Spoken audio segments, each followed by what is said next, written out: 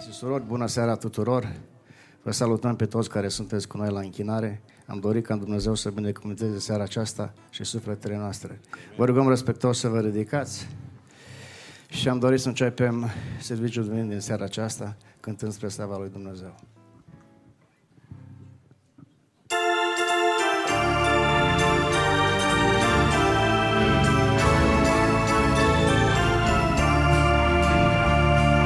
Cerul și pământul, ne spune cuvântul, vor pieri. Un lucru rămâne peste timp și lume pe vecii. Ne-a fost dăruită cu sânge sfințită la Calvar. N-are asemănare sub întregul soare sau hotar. Evanghelia, Evanghelia, Evanghelia are putere. Evanghelia, Evanghelia, Evanghelia nici când nu pierde. Vremuri de prigoană să strecoare teamă printre sfinți. Datoria sfântă nu a fost lită pe nisip. Unde a fost vestită, ea a fost primită ca un dar. În inimi păstrată și la alții dată ca un dar. Evanghelia, Evanghelia, Evanghelia are putere. Evanghelia, Evanghelia, Evanghelia nici când nu pierde. Cine o împlinește, fericit trăiește tot mereu. Și în clipele grele îi dă mângâiere Dumnezeu. Ea ne este harul, ne alungă amarul și ne dă prin credință în Domnul o viață în ceruri veșnică. Evanghelia, Evanghelia, Evanghelia are putere. Evanghelia, Evanghelia, Evanghelia nici când nu pierde. Ea mereu ne învață și ne dă povață cum trăi. Calea ne-o arată, jertfa Domnului s-o prețuim. Nu-i carte în lume care să ne îndrume spre Iisus. Ea te luminează și îți dă viață în cerul sfânt. Evanghelia, Evanghelia, Evanghelia are putere.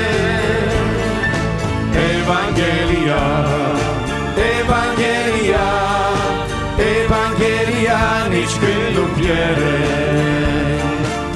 Evanghelia, Evanghelia, Evanghelia are putere. Evanghelia, Evanghelia, Evanghelia nici când nu pierde. Pot să se sfărâme munții în adâncul mărilor, pe nimic nu ne teme cu al nostru Salvator. Pot să se sfărâme munții în adâncul mărilor, pe nimic nu ne teme cu al nostru Salvator. Dulce e iubirea sfântă și cuvântul ei sublim. Viața tot mereu ne încântă când cu Domnul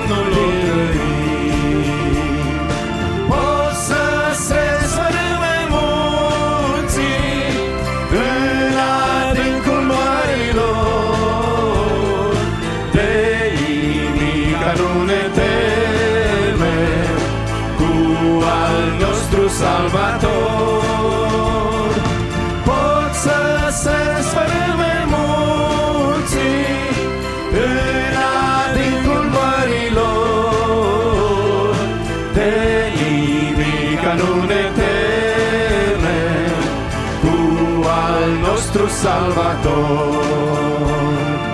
Dă-i credința temelie, ca o stâncă de granit, pacea-i nobilă solie, pentru cel neprihănit.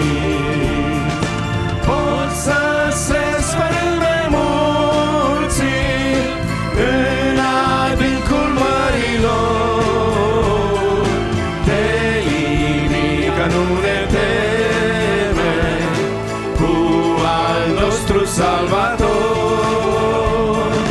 Pot să se sfărâme munții în adâncul mărilor, de nimica nu ne teme, cu al nostru Salvator. Haideți să cântăm cu toții despre a noastre biruiți, până vine clipa morții și cuptoarele fierbiți. Pot să se sfărâme munții în adâncul mărilor, de nimica nu ne teme, cu al nostru Salvator. Pot să se sfărâme munții în adâncul mărilor, de nimica nu ne teme, cu al nostru Salvator.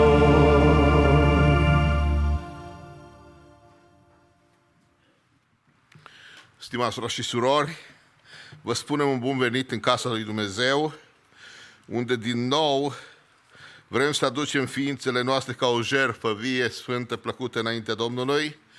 Suntem aici ca să glorificăm pe Domnul nostru și să ne închinăm cu toată ființa noastră înaintea Lui, pentru că ne-a dat promisiuni mari și scumpe. Să ne facem părtași firii dumnezeiești și să fugim de întinăciunea care este în lume prin pofte. De aceea am vrea să venim cu toată ființa noastră să lăudăm pe Domnul. Am vrea ca toți cei care privesc spre noi să glorifice pe Domnul pentru momentele acestea de părtășie care sunt binecuvântate de Dumnezeu.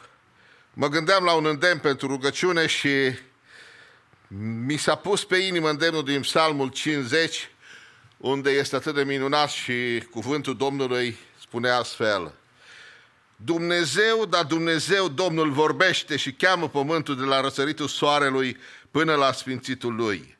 Din Sion, care este întruparea frumuseții desăvârșite, de acolo strălucește Dumnezeu. Dumnezeu nostru vine și nu tace. Înaintea lui merge un foc mistuitor și împrejurul lui o furtună puternică. El strigă către cerul sus și spre pământ ca să judece pe poporul său. Strângeți-mi pe credincioșii mei care au făcut legământ cu mine prin jertfă. Atunci cerurile vor vesti dreptatea lui, căci Dumnezeu este Cel ce judecă, slăvit să fie Domnul. Suntem prezenți în casa Dumnezeului nostru, care este Creatorul Universului. Am venit aici să ne închinăm cu toată ființa noastră, pentru că este un Dumnezeu care vorbește, cheamă pământul de la răsăritul soarelui până la apusul lui. El l-a creat. El este stăpânul Universului și are toată puterea aceasta. Slăvit să fie Domnul! Amin.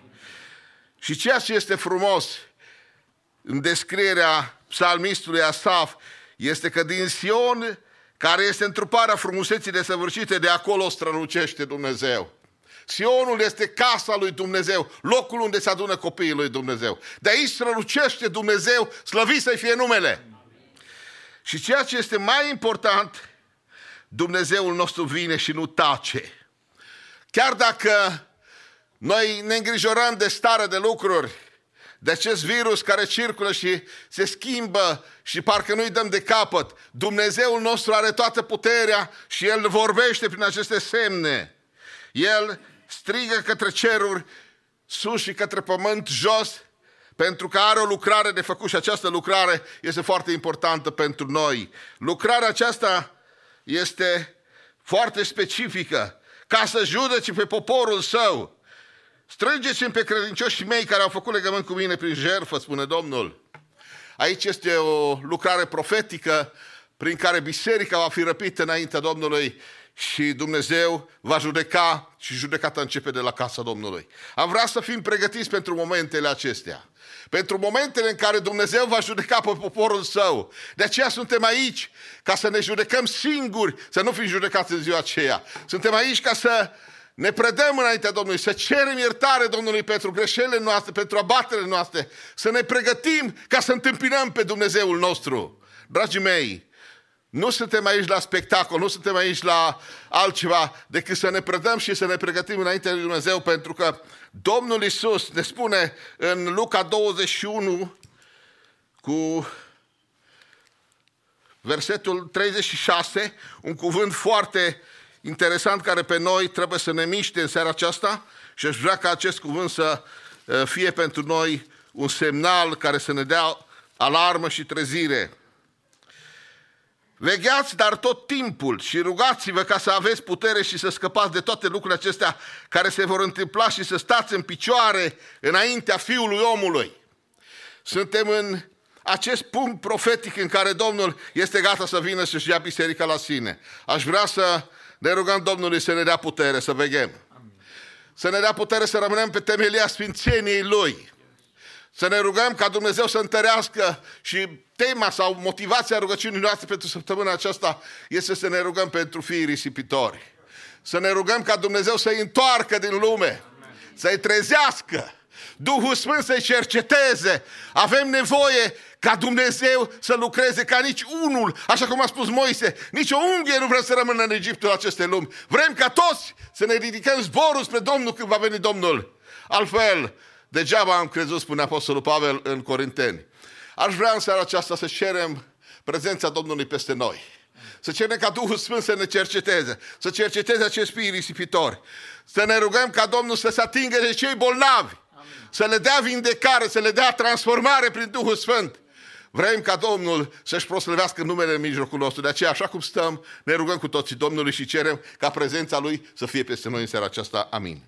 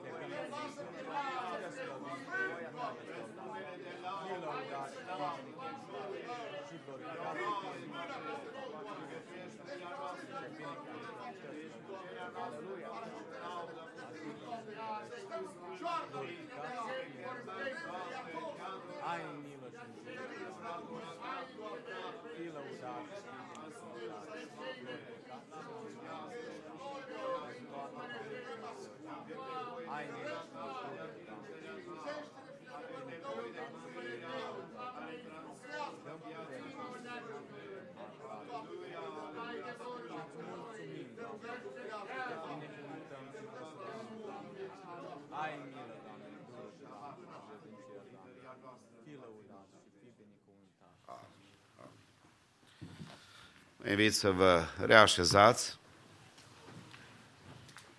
Corul mix laudă numele Domnului, după care un duet prin Denisa și Daniela Antone, grupul Mesaj glorifică numele lui Dumnezeu și apoi ascultăm primul mesaj al serii din fratele David Ușvat, pe care dorim ca Domnul să-l folosească și Dumnezeu să ne binecuvinteze pe toți. Amin.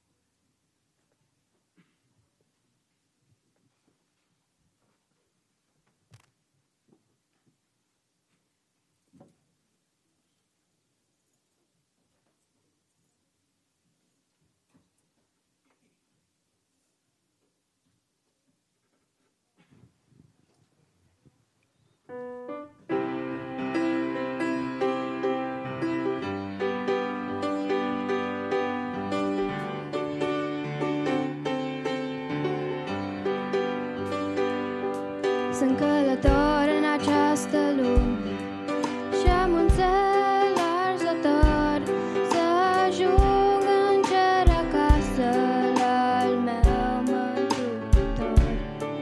Vreau să-i mulțumesc de-a pururi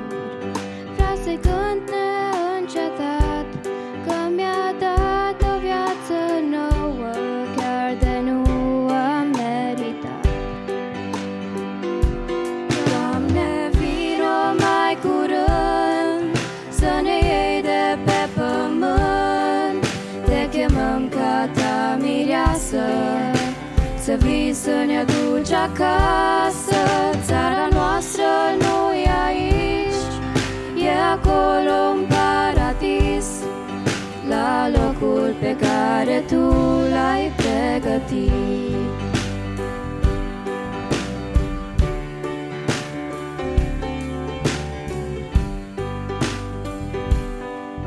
Pe cărarea către ceruri adesea am întâmpinat încercări și bariere, de toate m-a scăpat. Mâna ta mereu întinsă peste cel ce-i vegător, peste cel care te așteaptă, Iisuse, cu mult dor. Doamne, vino mai curând să ne iei de pe pământ. Te chemăm ca ta mireasă, să vii să ne aduci acasă. Țara noastră nu e aici, e acolo în paradis, la locul pe care tu l-ai pregătit.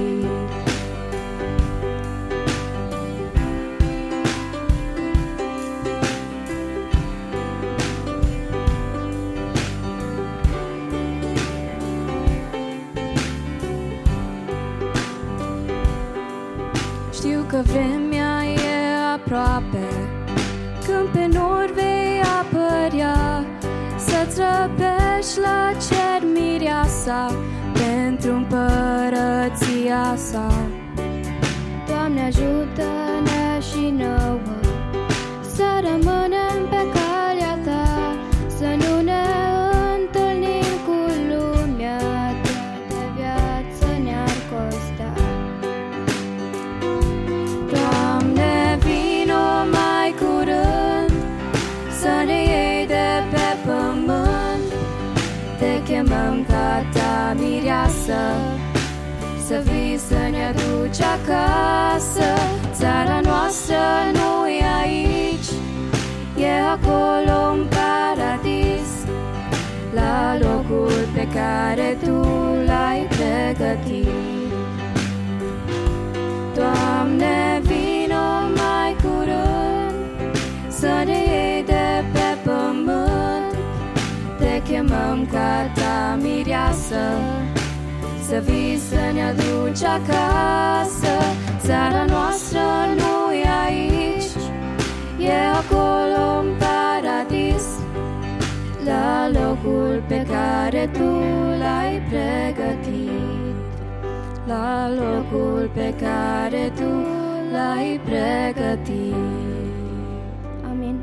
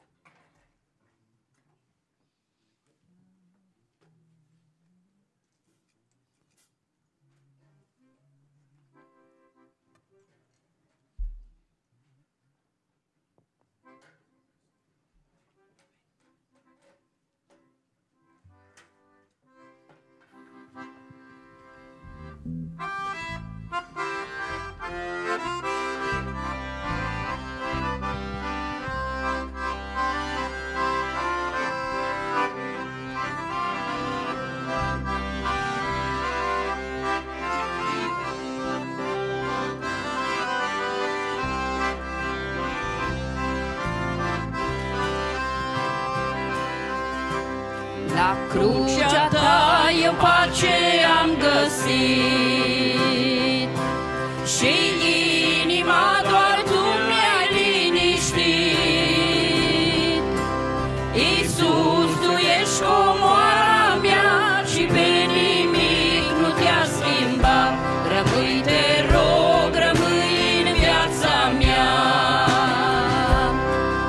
Iisus, tu ești comoara mea și pe nimic nu te-a schimbat. Rămâi, te rog, rămâi în viața mea. brațul tău mereu tu m-ai purtat și valul greu adesea l-ai mustrat. Prin mare drum tu mi-ai făcut și mi-ai fost pavăză și scurt și mâna ta prin toate m-a trecut. Prin mare drum tu mi-ai făcut și mi-ai fost pavăză și scurt și mâna ta prin toate m-a trecut.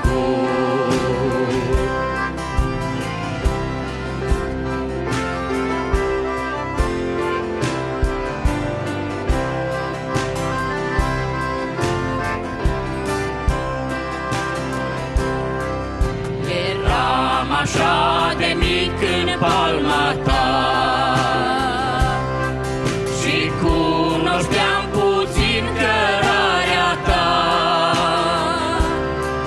Când la răscruce am ajuns, lumina ta mi-a fost de ajuns. De aceea azi îți mulțumesc, Iisus. Când la răscruce am ajuns, lumina ta mi-a fost de ajuns. De aceea azi îți mulțumesc, Iisus. Încet, încet, Iisus, tu m-ai crescut. Puterea ta prin toate m-a trecut. Deși mă văd la fel de mic, m-ai învățat să mă ridic și în orice greu pe tine să te strig. Deși mă văd la fel de mic, m-ai învățat să mă ridic și în orice greu pe tine să te strig.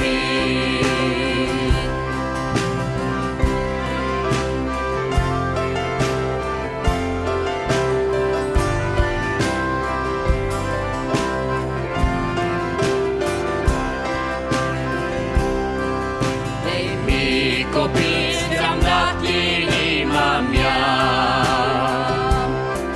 te rog să scoți tot ce e rău din ea.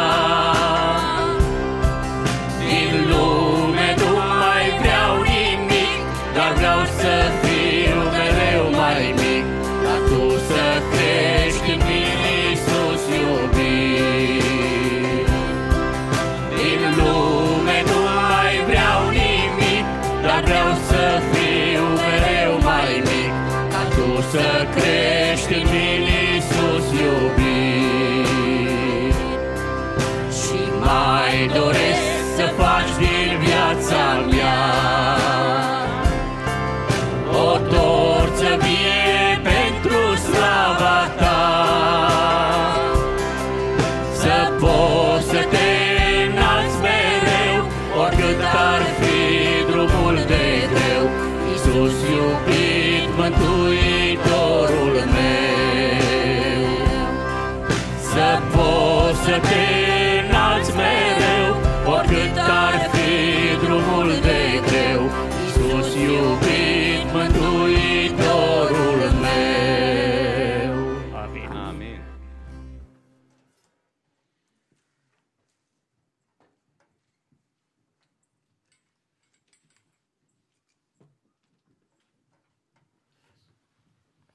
Good evening, church. It's good to see you guys again.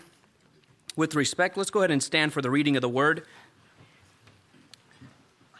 I think the book of Daniel, chapter 6, will help us see what the message will be about.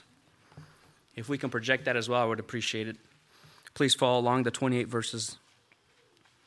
Daniel in the lion's den. It pleased Darius to set over the kingdom 120 satraps, to be throughout the whole kingdom, and over them 3 high officials, of whom Daniel was one, to whom these satraps should give account, so that the king might suffer no loss. Then this Daniel became distinguished above all the high officials and satraps, because an excellent spirit was in him. And the king planned to set him over the whole kingdom. Then the high officials and the satraps sought to find a ground for complaint against Daniel with regard to the kingdom, but they could find no ground for complaint or any fault, because he was faithful and no error or fault was found in him. Then these men said, "We shall not find any ground for complaint against this Daniel unless we find it in connection with the law of his God." Then these high officials and satraps came by agreement to the king and said to him, "O King Darius, live forever." All the high officials of the kingdom, the prefects and the satraps and counselors and the governors are agreed that the king should establish an ordinance and enforce an injunction that whoever makes petition to any god or man for 30 days, except to you, O king, shall be cast into the den of lions. O king, establish the injunction and sign the document so that it cannot be changed, according to the law of the Medes and the Persians, which cannot be revoked. Therefore, King Darius signed the document and injunction. When Daniel knew that the document had been signed, he went to his house, where he had windows in his upper chamber open toward Jerusalem. He got down on his knees 3 times a day and prayed and gave thanks before his God, as he had done previously. Then these men came by agreement and found Daniel making petition and plea before his God. Then they came near and said before the king concerning the injunction, "O king, did you not sign an injunction that anyone who makes petition to any god or man within 30 days except to you, O king, shall be cast into the den of lions?"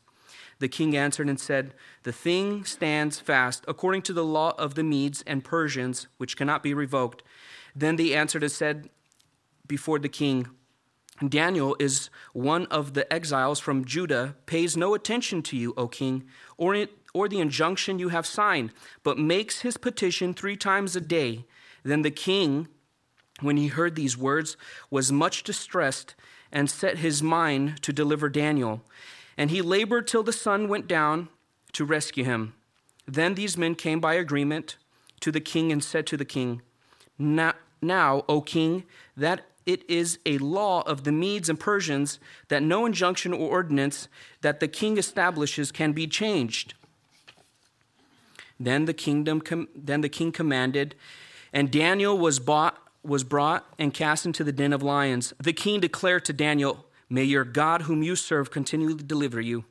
And a stone was brought and laid on the mouth of the den, and the king sealed it with his own signet and the signet of his lords, that nothing might be changed concerning Daniel.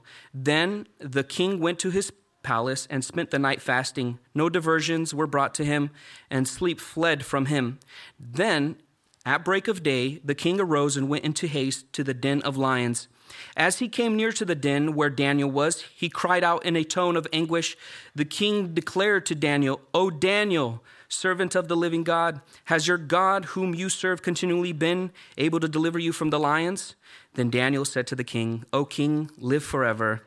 My God sent his angel and shut the mouth and the lions' mouths, and they have not harmed me, because I was found blameless before him. And also before you, O king, I have done no harm." Then the king was exceedingly glad and commanded that Daniel be taken up out of the den. So Daniel was taken up out of the den, and no kind of harm was found on him, because he had trusted in his God.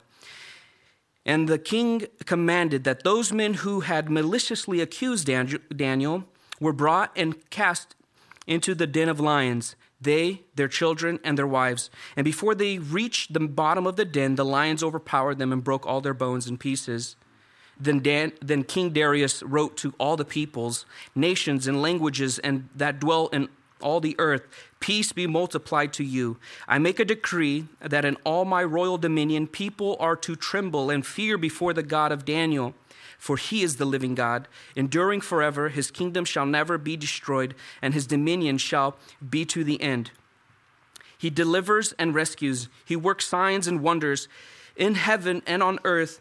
He who has saved Daniel from the power of the lions." So this Daniel prospered during the reign of Darius and the reign of Cyrus the Persian. Amen. You may be seated. Amen.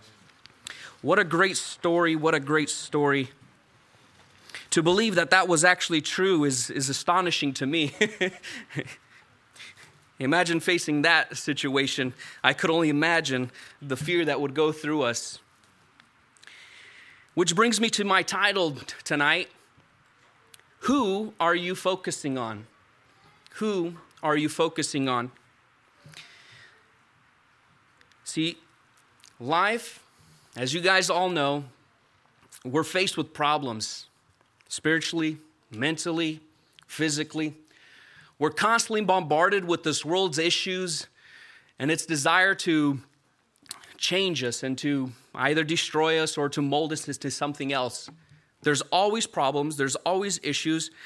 And guess what? As a Christian, we should already know this. We should be already expecting this. And so my hope tonight, and a question I want to ask you guys is, my hope tonight is that you take this lesson from Daniel, this story, this experience, this history, and learn from it. So that when you guys are faced with problems in the future, you guys can look back at Daniel and say, man, did I have what he had? Did I have faith like he had? And take this story and apply it to ourselves. And I want to ask you guys, who are you focusing on in a time of trial or tribulation or a problem? Who are you guys focusing on? Which brings me to my first point, and that is Daniel faces a hardship out of his control. In Daniel 1-9, it talks about the specifics, as we just read. These high officials, right? They make a law. They want to make a law that would hurt Daniel, and in this case, to kill him. A problem that was created by the so-called politicians of the time to hurt a God-fearing individual, Daniel. But like any followers of God and Jesus Christ, the devil likes to work and to be sneaky and to hurt God's people. Would you not say that's true? But I also believe that there's a God that's overpowering the devil and is smarter and much wiser than he is, and any conniving individual in this planet. Amen? So we are faced with problems constantly. And in this situation, Daniel was faced with like a life and death situation. He was faced with something that today I could not imagine happening, but it is. I'll elaborate here very soon. I loved what Daniel did the moment he heard this bad news. If you guys already know, you know what he did? He heard the bad news. It's out of my control. It's something that's happening to me. I can't control it, but I'm just going to go to God. I'm going to go to my King. I'm going to go to my God, whom I serve. And that was his first thing that he did. I want to give you guys a personal example. A few years ago, my wife and I were going through a more personal issue that we did not create, but it was just thrown on us. And we're going, and the problem arose, and like any human being, what do you first do? You freak out. Why is this happening to me? I can't believe this is going on, but I'm a child of God. What's going on? I can't believe these things are, arising when I'm following Christ and I'm doing all that I'm supposed to do. And our first inclination was to freak out. But thank God we go to church. Thank God we love the Lord. Thank God through the reminder of the word, he reminded us, come to him, come to Christ with all your issues and problems. And so that's what we did. We came to God with it. And instead of us focusing on the problem, because the more we focused on it, the more we were deep into it. I can't believe this is happening. More stress was coming along. More issues were coming along. We think we could handle it. We think we could solve it. When in reality, the first thing we should have done, we should have came to Christ with it. First, we freaked out, and then we came to Christ with it. I wish it was not that way, but it happened. Sure enough, God delivered us from that issue. Because every single night for like 5 months, we prayed about the issue. We prayed about the situation. We prayed about it because we said, God, we can't. This is out of our control. We're putting it in your hands. God, do as you wish and desire. And sure enough, he liberated us from it. And here we are. We're okay. We're fine. Praise God. Another example that I want to give you guys, and you guys can all totally relate to the issue, right? The what do they call, satraps and the governors of the time, right? They were putting a decree to hinder Daniel to pray to his God. Do you guys see that anywhere today? Today, it's happening in our state. Our governor's hindering us. You know, he's not saying, you guys can no longer serve your God. No. What he's trying to do is he's trying to hinder you guys from meeting. He's trying to hinder you guys from attending services. He's trying to hinder you guys from having verbal conversations with one another. And in that time, I feel like all of a sudden we're back in that time. This issue arises. What are we doing in this situation? Are we freaking out? Or are we saying, God, we're coming to you. It's in your hands. Please take care of it. And I'm going to continue to follow you. I pray that we follow that example. Like Daniel did when he went up in his room and he heard the bad news. And he's like, I'm just going to continue to praise God. What do you do in these times when trials come your way? Uncontrolled situations. What do you do? Do you focus on God or do you focus on the problem? I love Matthew 10:22. It says, you will be hated by all because of my name. But it is the one who has endured to the end who will be saved. Amen. Matthew 5:11 says, blessed are you when people insult you and persecute you and falsely say all kinds of evil against you because of me. I don't know about you guys, but do you guys ever have those issues in life? We're all human. I'm pretty sure we've all gone through some sort of a problem. Maybe it's a friend. Maybe it's a family member. Maybe it's a coworker. Maybe it's a person on the road. Maybe it's somebody else, not here at church. Maybe it's somewhere else. And they're causing all of these issues, and all you want is like, man, leave me alone. What do you do in those moments? Do you come to Christ, or do you try to handle things on your own? I pray we choose what Daniel did, and that was he heard the bad news. There was a problem that arose, but you know what he did? He went to God and said, I'm just going to continue to follow you. Which brings me to my second point, and that is Daniel doesn't compromise. Daniel still chose to do what is right under the hard circumstances that he was facing at that time. He kept his faith and continued to worship and pray to God. When something arises, do we give in or do we say, God, it's all you? There are things that are uncontrolled in my life that I cannot change. I can't change the governor. I can't change the people around me. But you know what I can do is I cannot compromise and I can continue to follow Christ. Daniel was faced with a life and death situation and he still focused on Christ. Isn't that wild? He knew there was bad news. And then he heard from the king, hey, you're going to be thrown in the lion's den. I could only imagine at that moment, Daniel could have been like, I'm going to die. I'm going to be eaten by lions. Let me think about this real quick. Let me think about what are my options. I could live in a human perspective. I could live if I just denounce Christ for the next 30 days or God at that time. I could denounce him. I'll give in. I think I'll be fine. I think I would have thought like that. But instead, Daniel continues and says, okay, God, I trust you. God, I believe in you.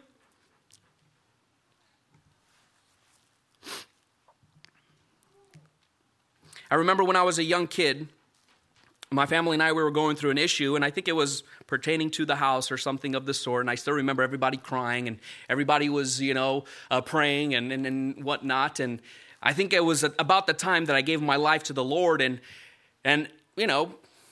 as time passes on in life, you get bad news, and it was something to do with the house, and it was something out of our control, and, we were trying to solve it to the best that we could, and I still remember my mom in the kitchen, and she was crying. It was a sight to never remember. And I said, we have God. Do you not believe in God? You're trying to figure it out on your own, but we have a God. Amen? Do we not have a God who can take control of our situations? I think he can. And with faith, I was like, God, we have you. And sure enough, later on, we pursued to follow Christ, and we pursued to petition the Lord and saying, God, help us through this situation. And sure enough, we're okay. We could have been like, God, we could have been like, we can't do anything. The house is where it's at. It is what it is. We'll move on. But instead, we petitioned the Lord and we said, God, it's in your hands. Do as you wish. We'll be faithful. Do you guys ever find yourselves in such crazy situations? I think I found myself in a few situations in life. Some might not be so dire. Some might not be so complicated. Some might not be so dramatic. Some are not. But what do you do when you are faced with a situation? I could only imagine Daniel was screaming in the top of his lungs. That's what I would have done.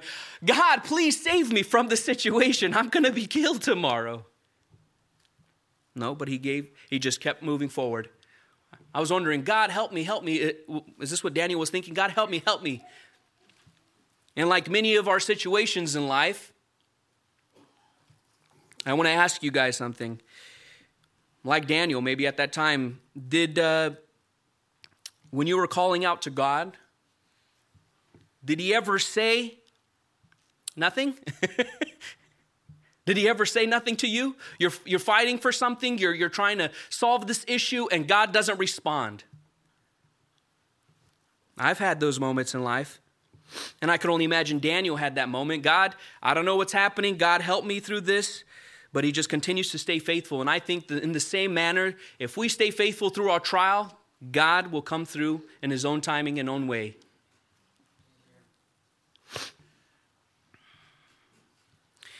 It's beautiful if you have a relationship with God, because he works at his own time and his own pace. Daniel was thrown into the lion's den, and he goes, here I am. Now what, God? I told everybody that I believe in you. I told everybody that I follow you. And at that moment, he was put to the test.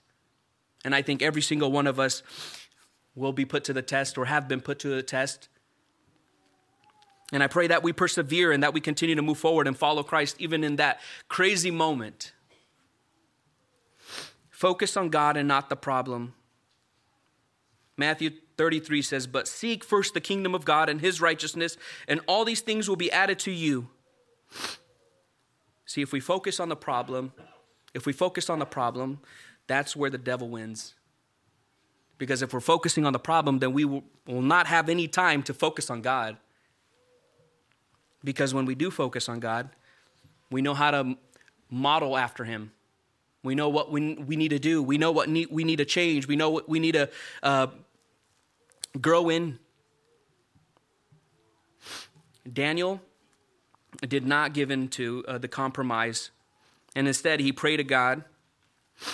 He waited. And as you guys know, the rest is history. Thank the Lord Daniel didn't give in, because if he did, then I wouldn't be hearing about the story today. Side note, Daniel was put through a test, and you guys all will have a test. You guys will all have a testimony. First, there has to be, as you guys ever heard, you guys have to go through a test to have a testimony. I pray that God blesses you in the times that are hard and the times that are difficult. Don't give in. Continue to follow Christ. Because it brings me to my third point, and that is because Daniel didn't give in. He couldn't control his situation. He proceeded to follow Christ, and in doing so, Daniel 6:15-23 talks about Daniel is saved through his choice. Daniel was faced with the moment of truth. King Darius said it perfectly. He goes, God, I hope that your God saves you, that you believe in. See, the Bible says that we will be persecuted for him someday. And maybe it's happening right now. Ladies and gentlemen, if you haven't heard, our God is the one true God who still is to this day that saves, redeems, heals, forgives us of our sin, is gracious, is merciful, and so much more. He's the same God that saved Daniel from the lion's den. He's the same God today, tomorrow, and yesterday. See, we need to do our part, and God will do his part. We need to do our part, and God will do his part. When we are faced with problems or situations in our life, it's our choice. We decide what we do next. Do we give in? Do we not give in? Do we believe in God? Do we believe in God or not believe in God? You have the choice, and that's the beauty about following Christ. And if you haven't decided to follow Christ, I pray that you do. It's a life-changing experience, and it's a life-changing lifestyle and life period. Mike Tyson, if you guys know, the famous boxer, he was on a podcast, and I loved what he was talking about. He was talking about, this individual was asking him the question on the podcast, and he was asked, so Tyson, you ever been hurt? He goes, yes. Anybody ever lie to you? Yes. Anybody ever hurt you? Yes. Anybody ever stole from you? Yes. And then the guy goes on to proceed, but aren't you mad at them? Don't you hate them? Don't you want to hurt them back? And he goes, no. And the guy's like, okay. I mean, you've been scammed, you've been this, and you've been that. Somebody's done this to you. They've wronged you. They gossip about you. They stole from you. They did this about you. And you know what Mike Tyson said? It was beautifully put. He goes, if I did hate them, if I stayed bitter with them, if I did continue to talk about them and gossip, it makes me just like them. And you know what? I lose too. I lose. And he continues to talk about his choice. He goes, it changed my perspective when I thought about this, that if I proceed to be like that individual, it changes me. And he wins, that other individual wins. You know why? Because then he took a part of you. He took a part of you. He made you bitter. He made you to hate. He made you to do X, Y, and Z. If you give in, you become just like them. He goes, I don't need that. I want to be like the way God created me. And I pray that we take this in a Christian perspective and use it in our own lives. God made us a certain way. He made you to smile. He made you to love. He made you to be kind to one another. He made you to be wise in your actions and your words. But if we continue to be like the outside world and hate just like them and divide just like them, we lose. The devil continues to win at that point.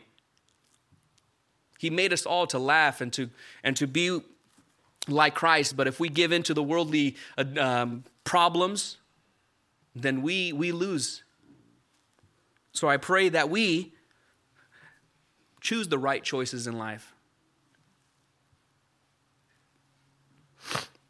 And yes, Daniel was thrown into the lion's den, but as long as he and we look to Christ, then the rest will be taken care of.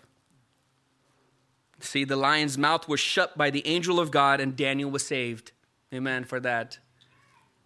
God is in control. We do our part, and God does the rest. Which brings me to my fourth and final point. Through Daniel's obedience, God is glorified. In Daniel 6, 24 through 28. See, King Darius came to God because Daniel was obeying and trusting in the promises of God. The whole country was saved. They started following Christ because the obedience of Daniel, a God-fearing individual.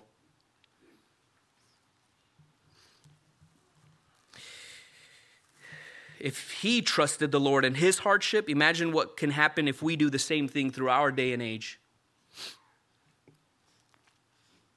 If we stay obedient to God, what will happen? Ask yourselves that. The next time you come with a problem, do you give in to the worldly desires? Do you give in to the world's issues and problems and uncontrolled issues? Or do we continue to obey Christ and watch what he does?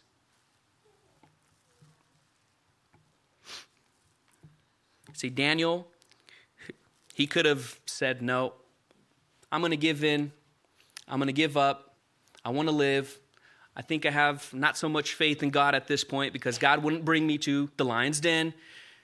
But instead he proceeded and in doing so, God was shown to the country.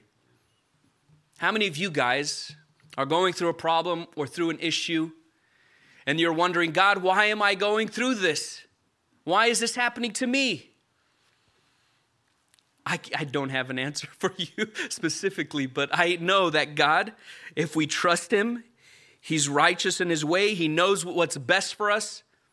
And I can only imagine that if you are obedient to God, he's going to use your testimony to bless other people and say, look what God has done through this gentleman's weakness, and his name will be glorified. I pray that we stay faithful to Christ in our hardest of moments. Which brings me to my conclusion. Problems will arise, and we will go through various trials. But when they come, remember the story of Daniel in the lion's den. Daniel didn't give up. He was faced with an uncontrolled situation. And as long as he didn't compromise and follow Christ through it all, he actually became victorious, and he was saved. Through his obedience, God was glorified. I pray that we take this lesson. I pray that we apply it to ourselves. And I pray that we learn and constantly grow into Christ. Amen.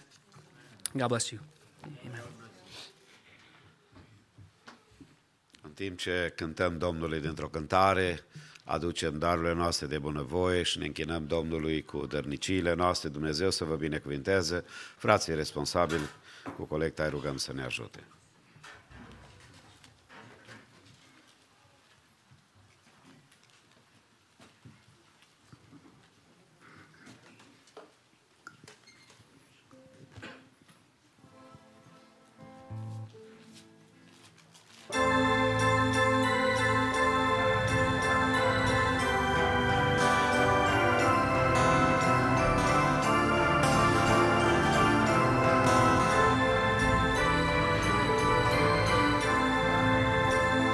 Te aștept, Iisuse, privind spre ceruri, să văd dacă nu vii.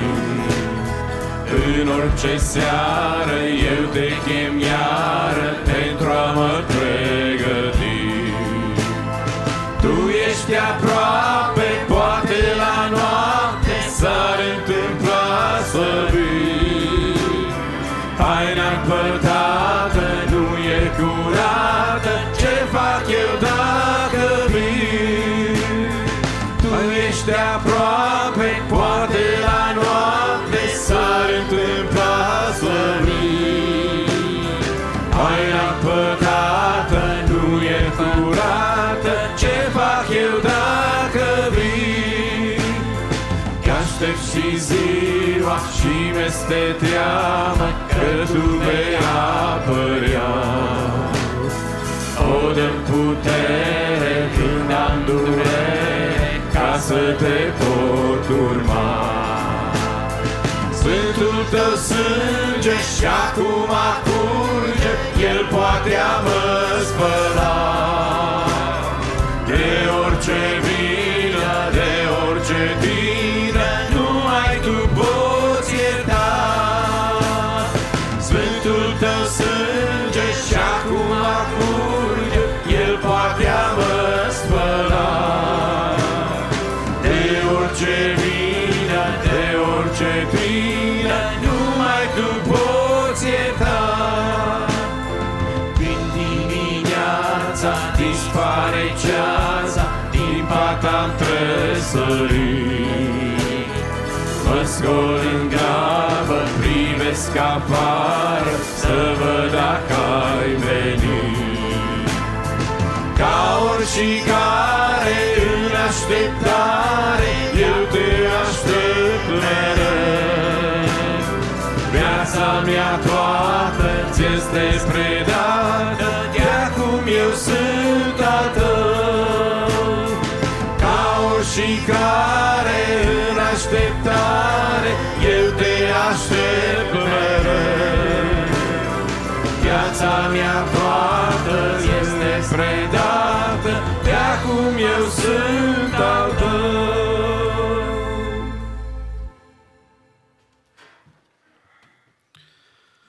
Înainte ca să ne închinăm Domnului împreună cu corul mix și cu grupul Mesaj, doar câteva informații despre săptămâna în care am intrat și de viitor. Cu ajutorul Domnului intrăm în cea de-a treia săptămână în care biserica este chemată să stăm înaintea Domnului în rugăciune și în post. Credem că bunătatea lui Dumnezeu este peste viața noastră, dar am vrea și noi să ne apropiem de Domnul.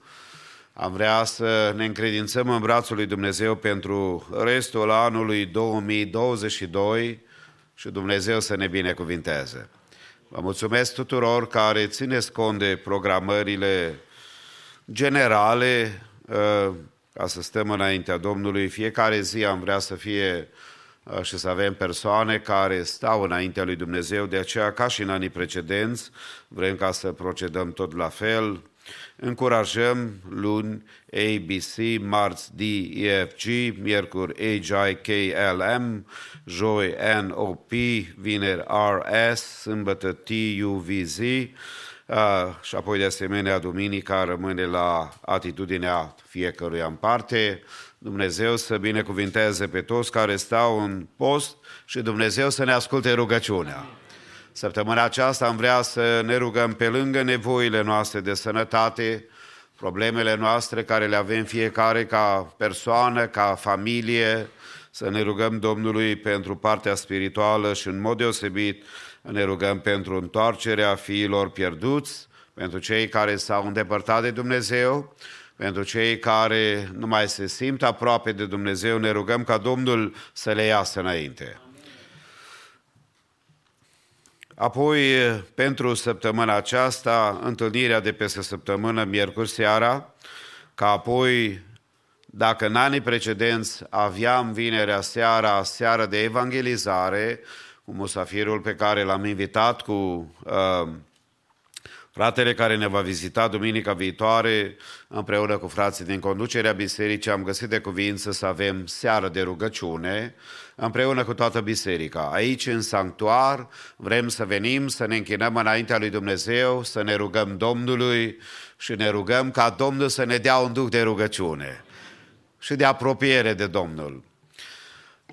O familie dorește să ne viziteze, frate și soră, pe care dumneavoastră cred că o să-i cunoașteți. E vorba de Ionut și Adela Crăciun.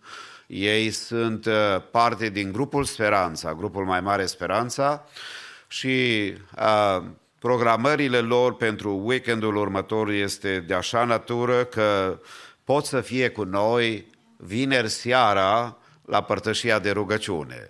Așa că înseamnă că o să avem o seară de închinare, de rugăciune și de laudă la adresa lui Dumnezeu. Sunt sigur că Domnul o să pregătească ceva special pentru noi. De aceea să ținem cont de lucrul acesta. Apoi, duminica viitoare, fratele păstor Iani Cui, unul din echipa pastorală a Bisericii Emanuel din Los Angeles, urmează ca să fie împreună cu noi. Ne rugăm ca Dumnezeu să îi dea sănătate. Spun lucrul acesta pentru că de la o zi la alta fiecăruia dintre noi pot să apară surprize neprevăzute, dar Cel care ne are în mâna sa, ne rugăm ca să ne păzească și să ne dea sănătate. Încheiem cu ajutorul Domnului perioada de post și de rugăciune duminica viitoare. Apoi, de asemenea, la încheierea slujbei divine, vrem să ne rugăm pentru cei care au nevoi spirituale. Ne bucurăm că în seara aceasta sora Cornelia Butar este cu noi. Ne rugăm ca Dumnezeu să-i dea sănătate. Așteaptă o programare, să vadă rezultatele după perioada aceasta de tratament. Noi ne rugăm ca Dumnezeu să o vindece de plin.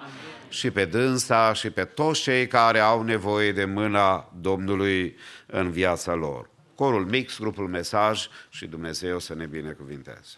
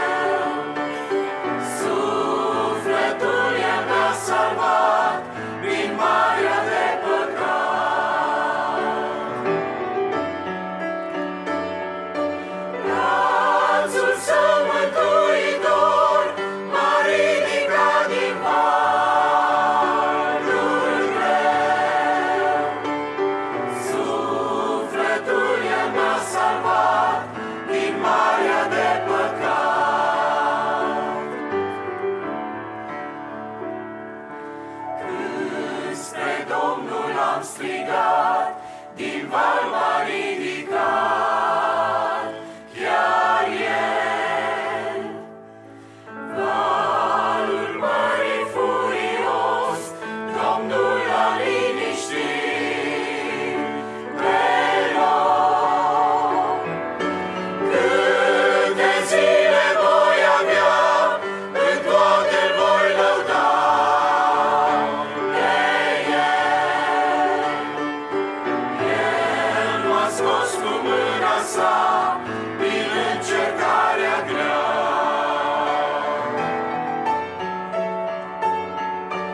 Câte zile voi avea, în toate voi lăuda pe El. El m-a scos cu mâna sa din încercarea grea.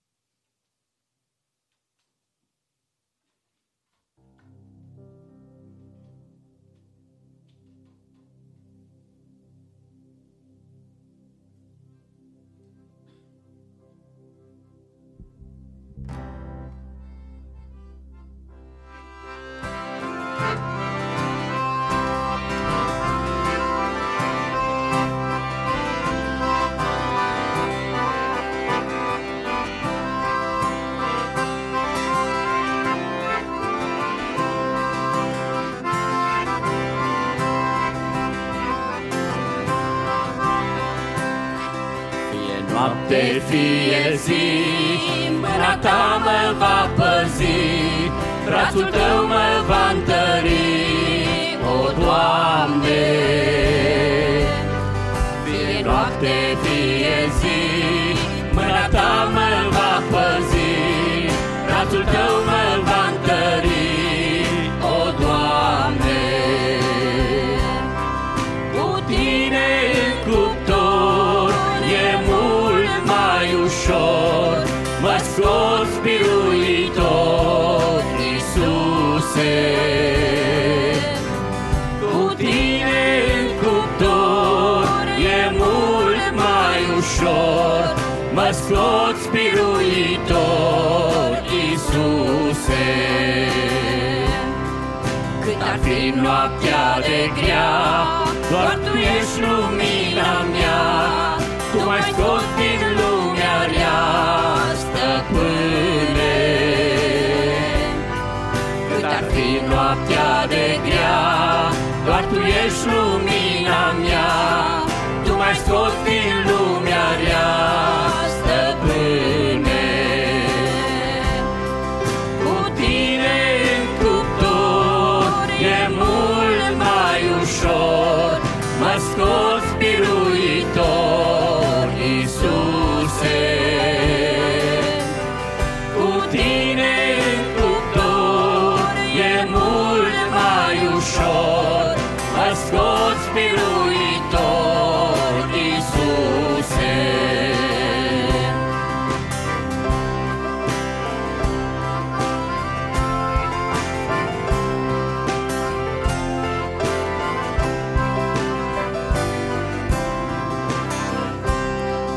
Când puterile-mi slăbesc, Tu ești Cel ce mă întărești, pentru că mult mă iubești, Iisuse. Când puterile-mi slăbesc, Tu ești Cel ce mă întărești, pentru că mult mă iubești, Iisuse. Cu tine în cuptor e mult mai ușor, mă scos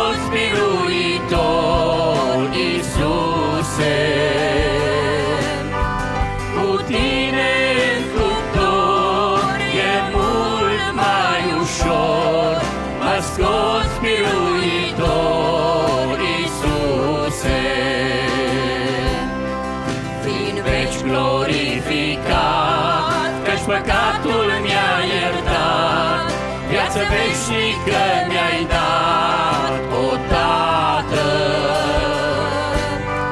Fiind veci glorificat, căci păcatul mi-a iertat, viață veșnică mi-ai dat, o Tată.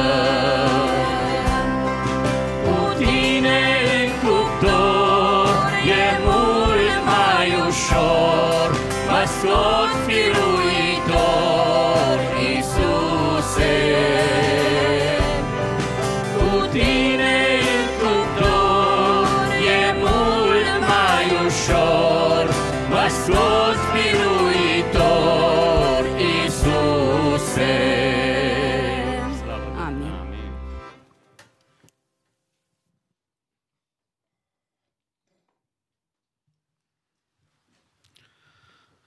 Ne ridicăm cu toți în picioare și vom asculta Isaia 21, citit de fratele Geaș Toderean, pe care dorim ca Domnul să-l folosească în programul de citire a Bibliei a bisericii locale, după care cântăm cu toți dintr-o cântare în comun și apoi ne pregătim inimile să ascultăm cuvântul Domnului. Fratele păstor Elu Nicolae va vorbi din disciplinele spirituale în seara aceasta, subiectul care o să-l prezinte dânsul. Isaiah 21 from the ESV. The oracle concerning the wilderness of the sea. As whirlwinds in the Negeb swept on, it comes from the wilderness, from terrible land. A stern vision is told to me. The traitor betrays and the destroyer destroys. Go up, O Elam, lay siege, O Media. All the sighing she has caused, I bring to an end. Therefore my loins are filled with anguish. Pangs have seized me, like the pangs of a woman in labor. I am bowed down so that I cannot hear. I am dismayed so that I cannot see. My heart staggers. Horror has appalled me. The twilight I longed for has been turned for me into trembling. They prepare the table, they spread the rugs, they eat, they drink. Arise, O princes, oil the shield.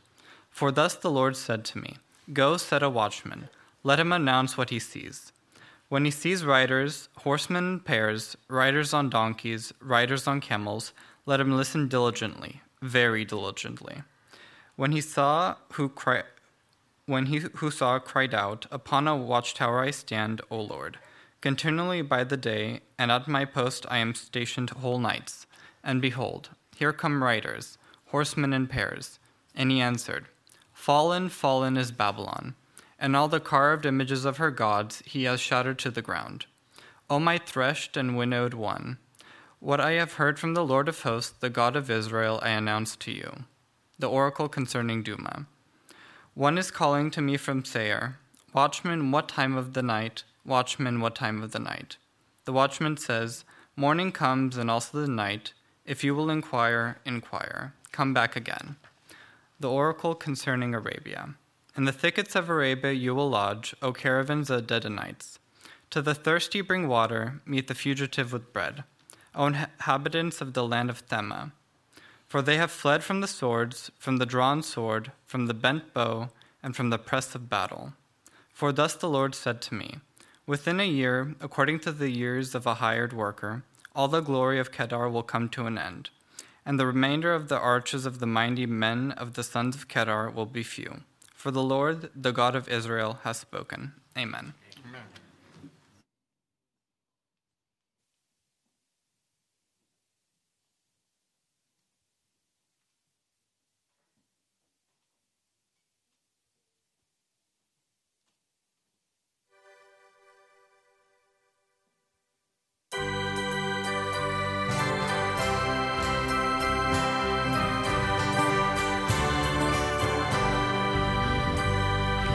Noi ne bucurăm în cântare, în rugăciune și cuvânt. Domnul e prezent în adunare și ne bucurăm în Duhul Sfânt. Noi ne bucurăm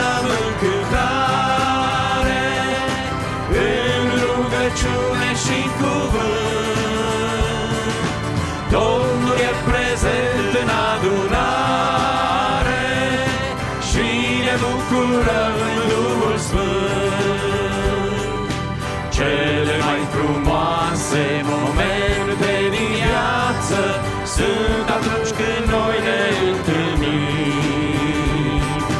și când lucrătorii din cuvânt ne învață cum pe Domnul Iisus să slujim. Noi ne bucurăm în cântare, în rugăciune și cuvânt. Domnul e prezent în adunare și ne bucurăm în Duhul Sfânt. Noi ne bucurăm în cântare, în rugăciune și cuvânt. Domnul e prezent în adunare și ne bucurăm în Duhul Sfânt. Cea mai mare jertfă este ascultarea de cuvântul Domnului cel Sfânt. Să ne dăm silința, toată adunarea, ca să ne împlinim pe acest pământ. Noi ne bucurăm în cântare, în rugăciune și cuvânt. Domnul e prezent în adunare și ne bucurăm în Duhul Sfânt. Noi ne bucurăm în cântare, în rugăciune și cuvânt. Domnul e prezent în adunare și ne bucurăm în Duhul Sfânt. Cei care ascultă ca și cei ce învață să împlinească după cum e scris. Căci prin împlinire vom avea viață sus la Dumnezeu în paradis. Noi ne bucurăm în cântare, în rugăciune și cuvânt. Domnul e prezent în adunare și ne bucurăm în Duhul Sfânt. Noi ne bucurăm în cântare, în rugăciune și cuvânt. Domnul e prezent în adunare și ne bucurăm în Duhul Sfânt. Minunată, sfântă și adevărată este umplerea cu Duhul Sfânt. Azi Domnul, ca și altădată, să avem biruință pe pământ. Noi ne bucurăm în cântare, în rugăciune și cuvânt. Domnul e prezent în adunare și ne bucurăm în Duhul Sfânt.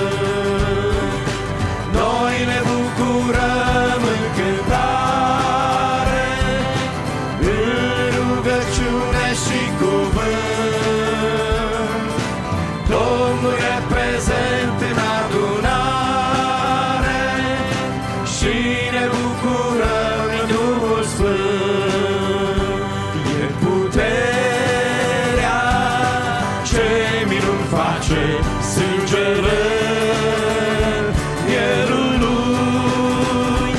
E puterea ce minuni face în scump sângele al mielului. E puterea ce minuni face sângele mielului. E puterea ce minuni face, prin sfânt sângele al mielului. Vrei tu să scapi de păcat, sarcină, prin sângele sfânt al lui Iisus. Vrei tu să învingi răul din inimă, prin sfânt sânge al lui Iisus. E puterea ce minuni face sângele mielului. E puterea ce minuni face prin sfânt sângele al mielului. Vrei să fii liber de patim păcat, prin sângele sfânt al lui Iisus. Vrei să capaci și vei fi vindecat, prin sfânt sânge al lui Iisus. E puterea ce minuni face sângele mielului. E puterea ce minuni face în scump sângele al mielului. Vrei să fii alb, mai alb ca zăpada, prin sângele sfânt al lui Iisus. De orice scap viață vei afla, prin sfânt sângele al lui Iisus. E puterea ce minuni face sângele mielului. E puterea ce minuni face în sfânt sângele al mielului. E puterea ce minuni face sângele mielului. E puterea ce minuni face în sfânt sângele al mielului. Lăudați să fie Domnul! Facă bunul Dumnezeu ca această putere să atingă inimile noastre în seara aceasta. Puterea Duhului Sfânt să ne cerceteze pe fiecare în parte și să plecăm din locul acesta oameni schimbați de cuvântul lui Dumnezeu. Lăudați să fie Domnul! Iubiții mei, vă invit respectos să deschidem Sfânta Carte Biblia la 1 Împărați, capitolul 18, și voi citi cu ajutorul Domnului 4 versete, versetul 42 până la 45. 1 Împărați, capitolul 18, începând cu versetul 42. Ahab s-a suit să mănânce și să bea,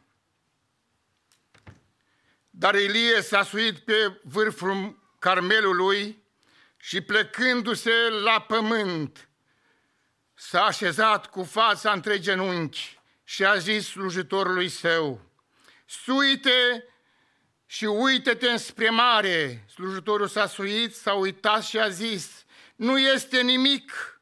Ilie a zis de 7 ori: du-te iarăși.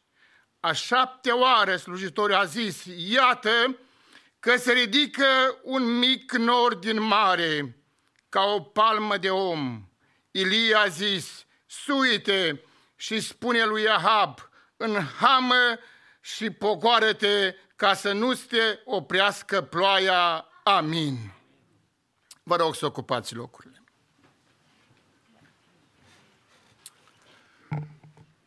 Am lăsat să citesc versetul 45, unde vedem aici cuvântul lui Dumnezeu care spune peste câteva clipe: cerul s-a îngreunat de nori, a început vântul și a venit o ploaie mare. Iubiții mei, în seara aceasta, prin ajutorul lui Dumnezeu, din disciplinele spirituale, am găsit cu cale să vorbesc despre rugăciune. Rugăciunea face parte din disciplinele spirituale. Ca și oameni al lui Dumnezeu, indiferent de confesiunea pe care o avem, trebuie să știm, trebuie să cunoaștem că trebuie să ne închinăm cuiva. Pentru cei care nu-L cunosc pe Dumnezeu, au rugăciuni care sunt ca ritualuri. Am colegi de muncă care mi explica și îmi spunea că ei plătesc pe cineva ca cineva să se roage pentru ei și pentru casa lor. În diferite situații, în diferite confesiuni religioase, sunt oameni care zi și ani de zile au aceeași rugăciune. În seara aceasta eu vreau să vă vorbesc ca și copii al lui Dumnezeu, pe care Dumnezeu ne-a chemat la mântuire. Noi trebuie să depășim rugăciunile rituale. Și aceasta o facem prin puterea lui Dumnezeu. Probabil că vă puneți întrebarea: ce este rugăciunea? Sau care este definiția rugăciunii?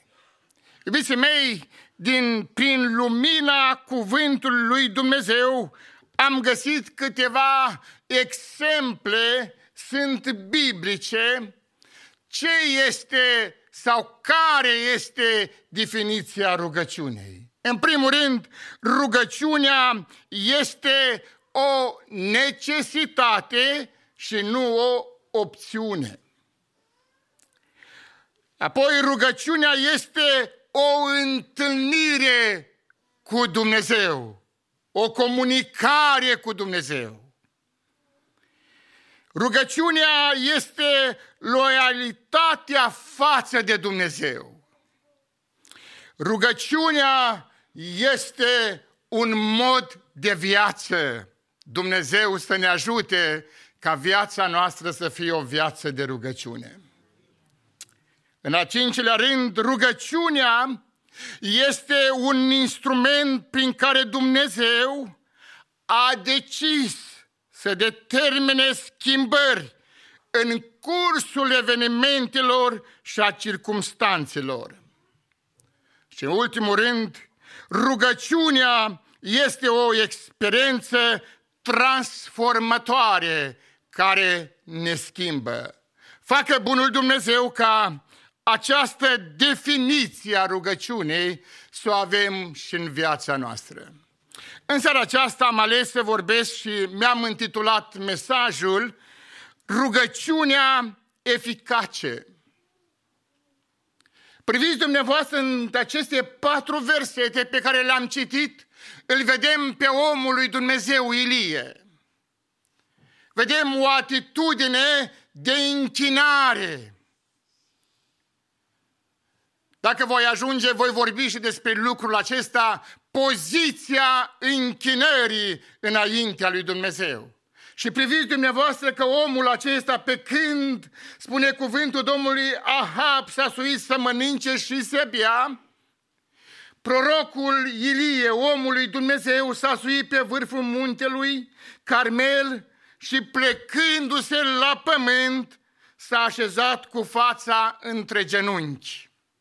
Îmi amintesc de fratele Vasile Coma, cumnatul fratelui Moise, cu ani în urmă, venind aici în vizită, eram la timpul de rugăciune și ne-a dat îndemnul despre acest verset din Biblie și spunea el: mi-am pus Biblia în față și am început să procedez conform cuvântului lui Dumnezeu. Am citit versetul, m-am plecat pe genunchi, mi-am pus capul între genunchi și am început să mă duc de-a rostogolul.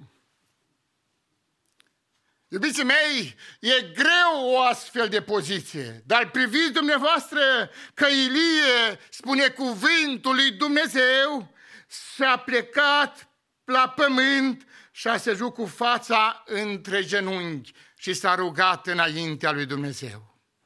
Apoi observăm aici că Ilie a fost un om al lui Dumnezeu care a insistat în rugăciune. Deci l-a trimis pe slujitorul lui prima dată și n-a văzut nimic, a doua oară, a treia oară, a patra oară, a cincea oară, a șasea oară și a șaptea oară spune cuvântul lui Dumnezeu că slujitorul a văzut din mare un nor ca o palmă. O insistență în rugăciune. Omul acesta nu s-a lăsat până când nu Dumnezeu a deschis cerul.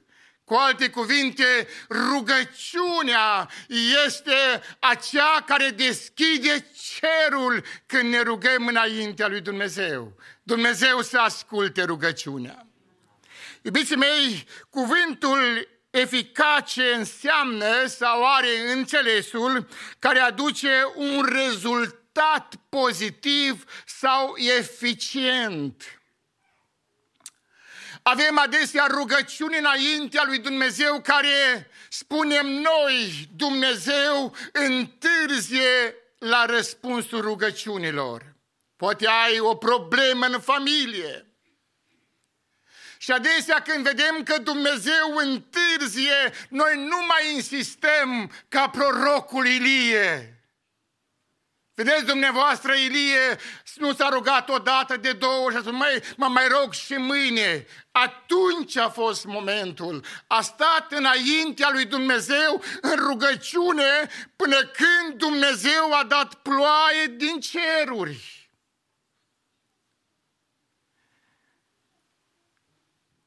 Dumnezeu să ne ajute să fim și noi niște oameni care să insistăm. Rugăciunea se referă la comunicarea sub numeroasele aspecte a credinciosului cu Dumnezeu. Pe lângă cuvintele ca rugăciune sau rugând, această activitate este descrisă ca invocare a lui Dumnezeu. Și spune cuvântul Domnului în Psalmul 17, versetul 6, strig către tine, căci mă asculți, Dumnezeule, pleacă-ți urechea spre mine, ascultă cuvântul meu. Și am putea ca lista noastră să continue, că în rugăciunile noastre avem nevoie să-L chemăm pe Domnul să ne vie în ajutor. Avem nevoie să strigăm către Domnul și adesea strigăm în rugăciunile noastre. Și spune omul lui Dumnezeu în Psalmul 3, versetul 4, eu strig cu glasul meu către Domnul și El îmi răspunde din muntele Lui cel Sfânt, lăudat să fie Domnul.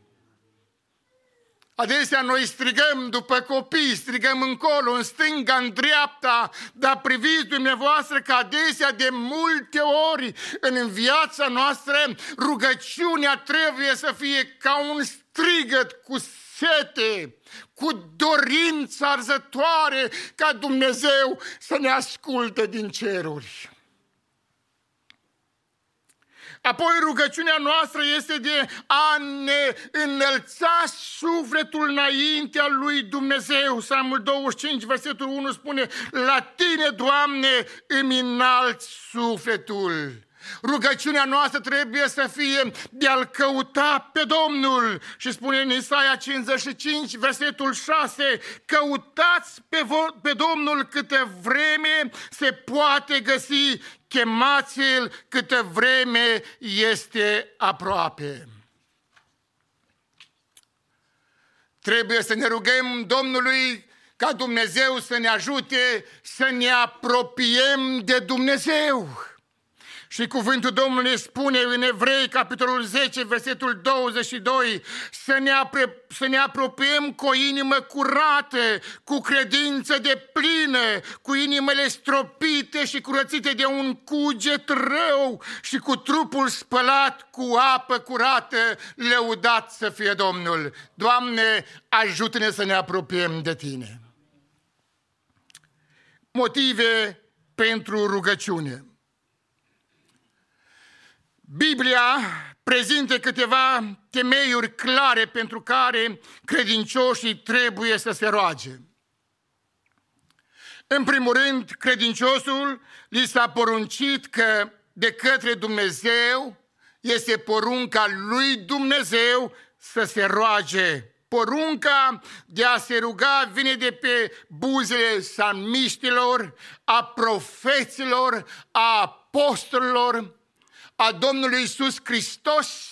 Și spune apostolul Pavel în Efeseni, capitolul 6, versetul 17 și 18. Faceți în toată vremea prin Duhul tot felul de rugăciuni și cereri. Vegheați la aceasta cu toată stăruința și rugăciune pentru toți sfinții. Domnul Iisus Hristos de asemenea ne-a poruncit în Matei, capitolul 26, versetul 41.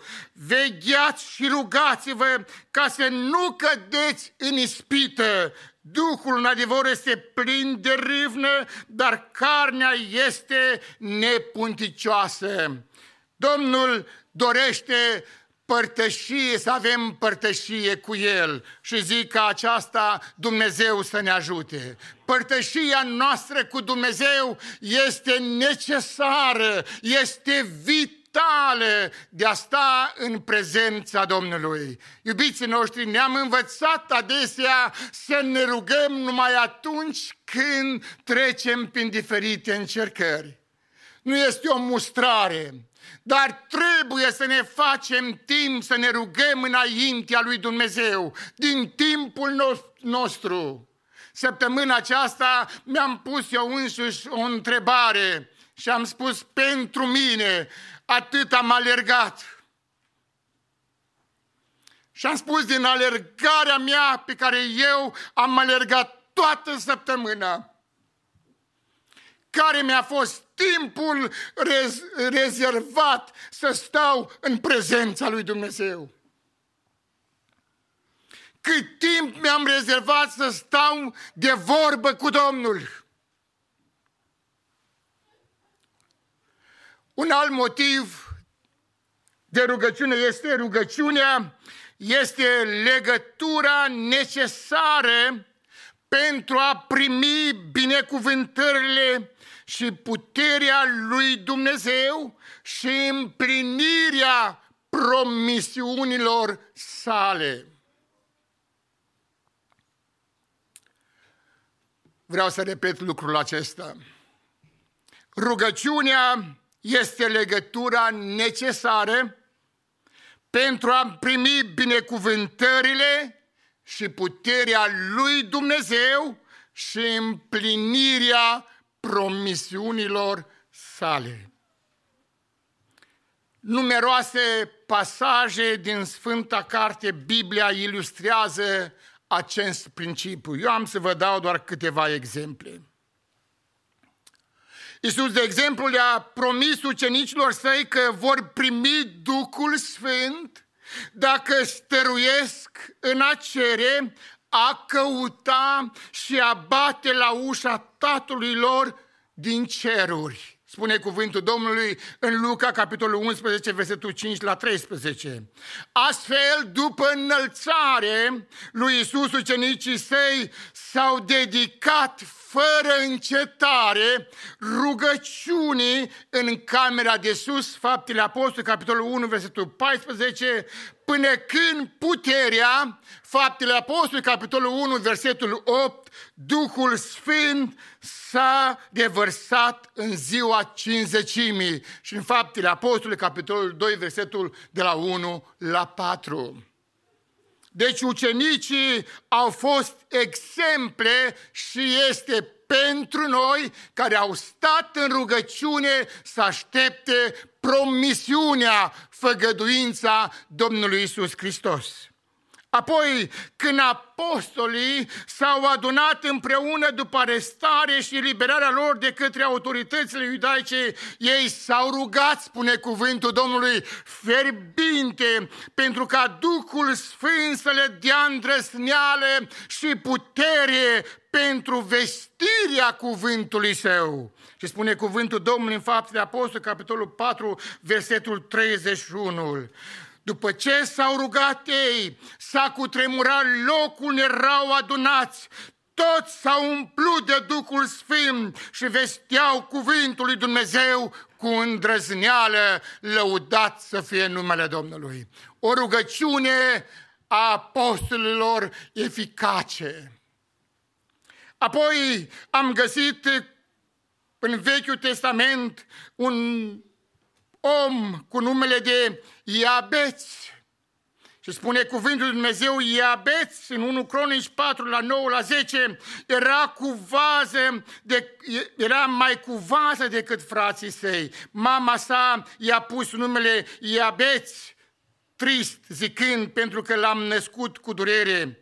Iabeț a chemat pe Dumnezeul lui Israel și a zis, dacă mă vei binecuvânta și îmi vei întinde hotarele, dacă mâna ta va fi cu mine și dacă mă vei feri de nenorocire, așa încât să nu fiu în suferință.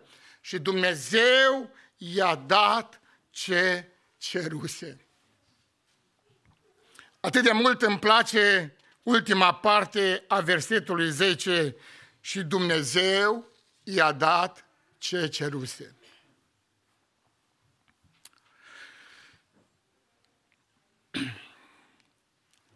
Pentru ca rugăciunile noastre să fie eficace, trebuie întrunite câteva condiții. Prima condiție este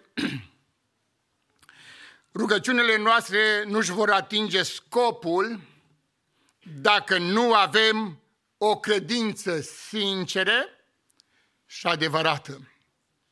Dacă nu avem o credință sinceră și adevărată. Și spune cuvântul Domnului, Iisus afirmă în mod explicit aceasta, de aceea vă spun că orice lucru veți cere când vă rugați, să credeți că l-ați și primit și îl veți avea. Lăudat să fie Domnul. Sunt cuvintele Domnului Iisus Hristos. Apoi rugăciunea trebuie să fie de asemenea să fie făcută în numele lui Iisus. Noi ne rugăm în numele lui Iisus.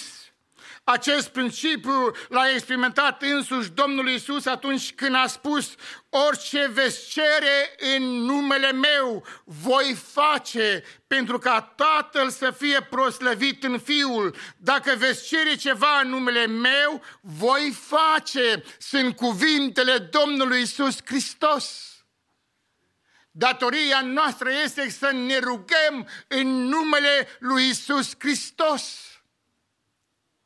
Adesea tot această datorie aici, ceva în paranteză, atunci când te scoli noaptea, tulburat, n-ai liniște, pune numele lui Iisus Hristos peste ființa ta, peste casa ta, ca cele ce te tulbură în acele momente să despară, cheamă sângele lui Iisus Hristos. Eram și eu un copil și mi s-a întâmplat într-o noapte că o tulburare a venit și n-am avut liniște. Și m-am dus la tata, m-am dus la părinți să-i întreb ce să fac atunci când mi se întâmplă așa ceva.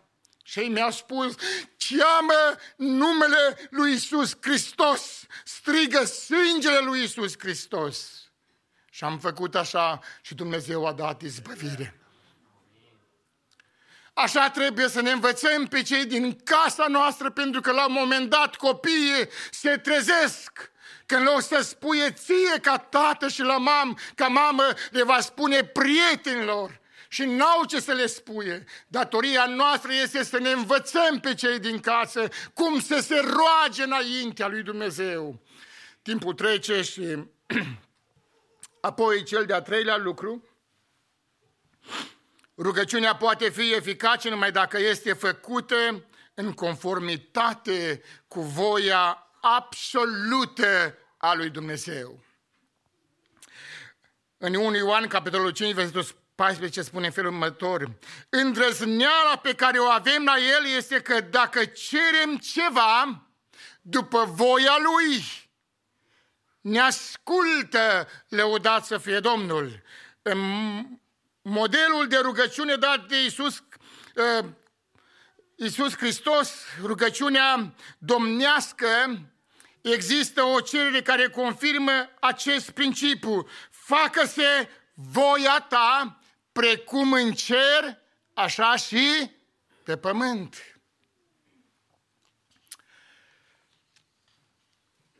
Facă bunul Dumnezeu ca în toate să vedem sau să ne rugăm înaintea Domnului după voia lui Dumnezeu. Ilie a fost sigur că Domnul Dumnezeu lui Israel va răspunde rugăciunii sale.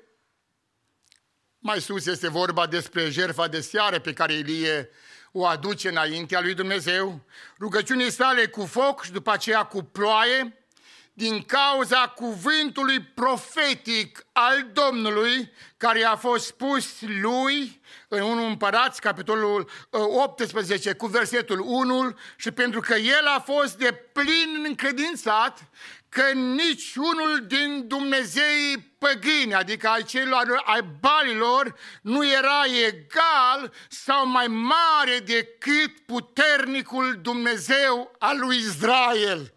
Și această încredere a lui Ilie a adus mult mai mare curaj de a sta înaintea lui Dumnezeu, de a insista înaintea lui Dumnezeu, și Dumnezeu a dat izbăvire și biruință. Apoi, al patrulea lucru, numai că noi trebuie să ne rugăm conform cu voia lui Dumnezeu, dar trebuie totodată să fim în voia lui Dumnezeu dacă vrem ca El să ne audă și să ne răspundă la rugăciune. Adică să te rogi ca să se facă voia lui Dumnezeu, dar eu ca persoană, ca om al lui Dumnezeu, trebuie să fiu în voia lui Dumnezeu. Și spune cuvântul lui Dumnezeu, Dumnezeu voiește să ne dea lucruri pe care le cerem numai dacă noi căutăm mai întâi împărăția lui Dumnezeu. Dacă vrei lucrul pe care îl ceri de la Dumnezeu, trebuie să căutăm mai întâi împărăția lui Dumnezeu. Apostolul Ioan afirmă fără echivoc și spune în felul următor, în 1 Ioan, capitolul 3, versetul 22, orice vom cere, vom căpăta de la El, fiindcă păzim poruncile Lui și facem ce este plăcut înaintea Lui, lăudat să fie Domnul. Apoi, după ce Ilie a primit cuvântul profetic că va ploua, el a stăruit încă în rugăciuni până ce ploaia a venit, spune cuvântul lui Dumnezeu în versetul 45. Adică Ilie nu s-a ridicat de acolo a 5-a oară, a 6-a oară să plece. El a stat acolo înaintea lui Dumnezeu, în prezența lui Dumnezeu, până când cerul a dat ploaie. Ceea ce învățăm în seara aceasta din acest pasaj este să fim oameni care să insistăm înaintea lui Dumnezeu, să fim oameni care nu gata să ne culcăm pe o ureche și Dumnezeu și vremea le va rezolva pe toate. Iubiții mei, haideți să fie rugăciunile noastre eficace înaintea lui Dumnezeu.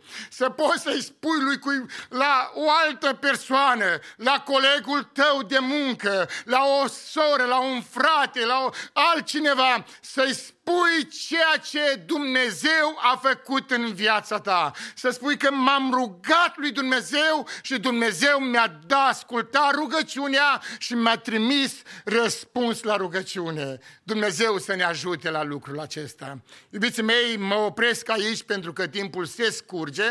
Nu vreau să vă încerc starea dumneavoastră, dar ceea ce eu mă rog este Dumnezeu să ne dea putere să fim niște oameni rugativi.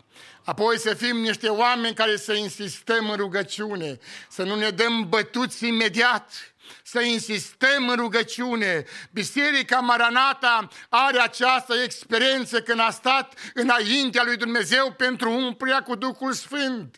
Dacă n-a fost prima seară, Dumnezeu a dat a doua seară. Dacă n-a fost a doua seară, Dumnezeu a botezat a treia seară. Dar e important care este să insistăm înaintea lui Dumnezeu. Și Dumnezeu să ne ajute la lucrul acesta. Facă bunul Dumnezeu ca Biserica Maranata, familiile din Biserica Maranata să fie niște familii rugătive, să avem la cine apela atunci când ai nevoie de ajutor.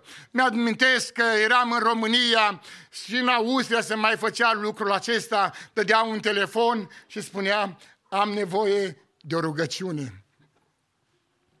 Am nevoie să mă ajuți într-o rugăciune. Nu spunea prea mult.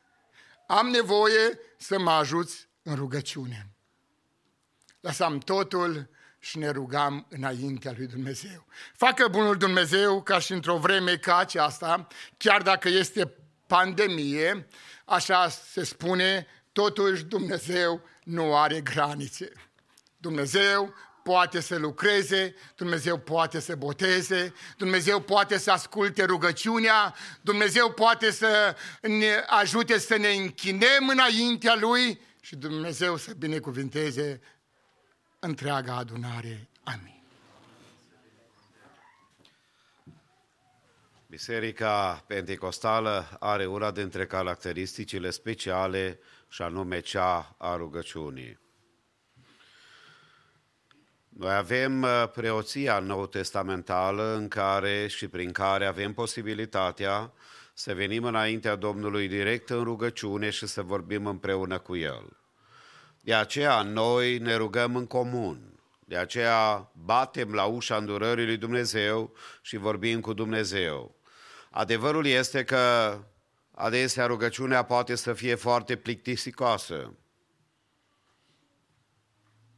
pentru că trebuie să te smerești înaintea lui Dumnezeu. Trebuie să recunoști starea în care te afli, dar noi vrem să ne proșternem inima înaintea Domnului și să batem la ușa îndurării lui Dumnezeu, pentru că Dumnezeul nostru ascultă rugăciunea. Și de aceea vă invit în rugăciunea aceasta de încheiere, ne rugăm pentru săptămâna în care am intrat, pentru toate familiile și persoanele care vor sta în rugăciune, în post, și apoi pentru cauzele speciale, pentru frații care sunt bolnavi, surorile, Dumnezeu să-i cerceteze. El să aducă vindecare și binecuvântare și El să rămână tăria și puterea noastră. Ne rugăm cu toți așa cum stăm. Tatăl nostru,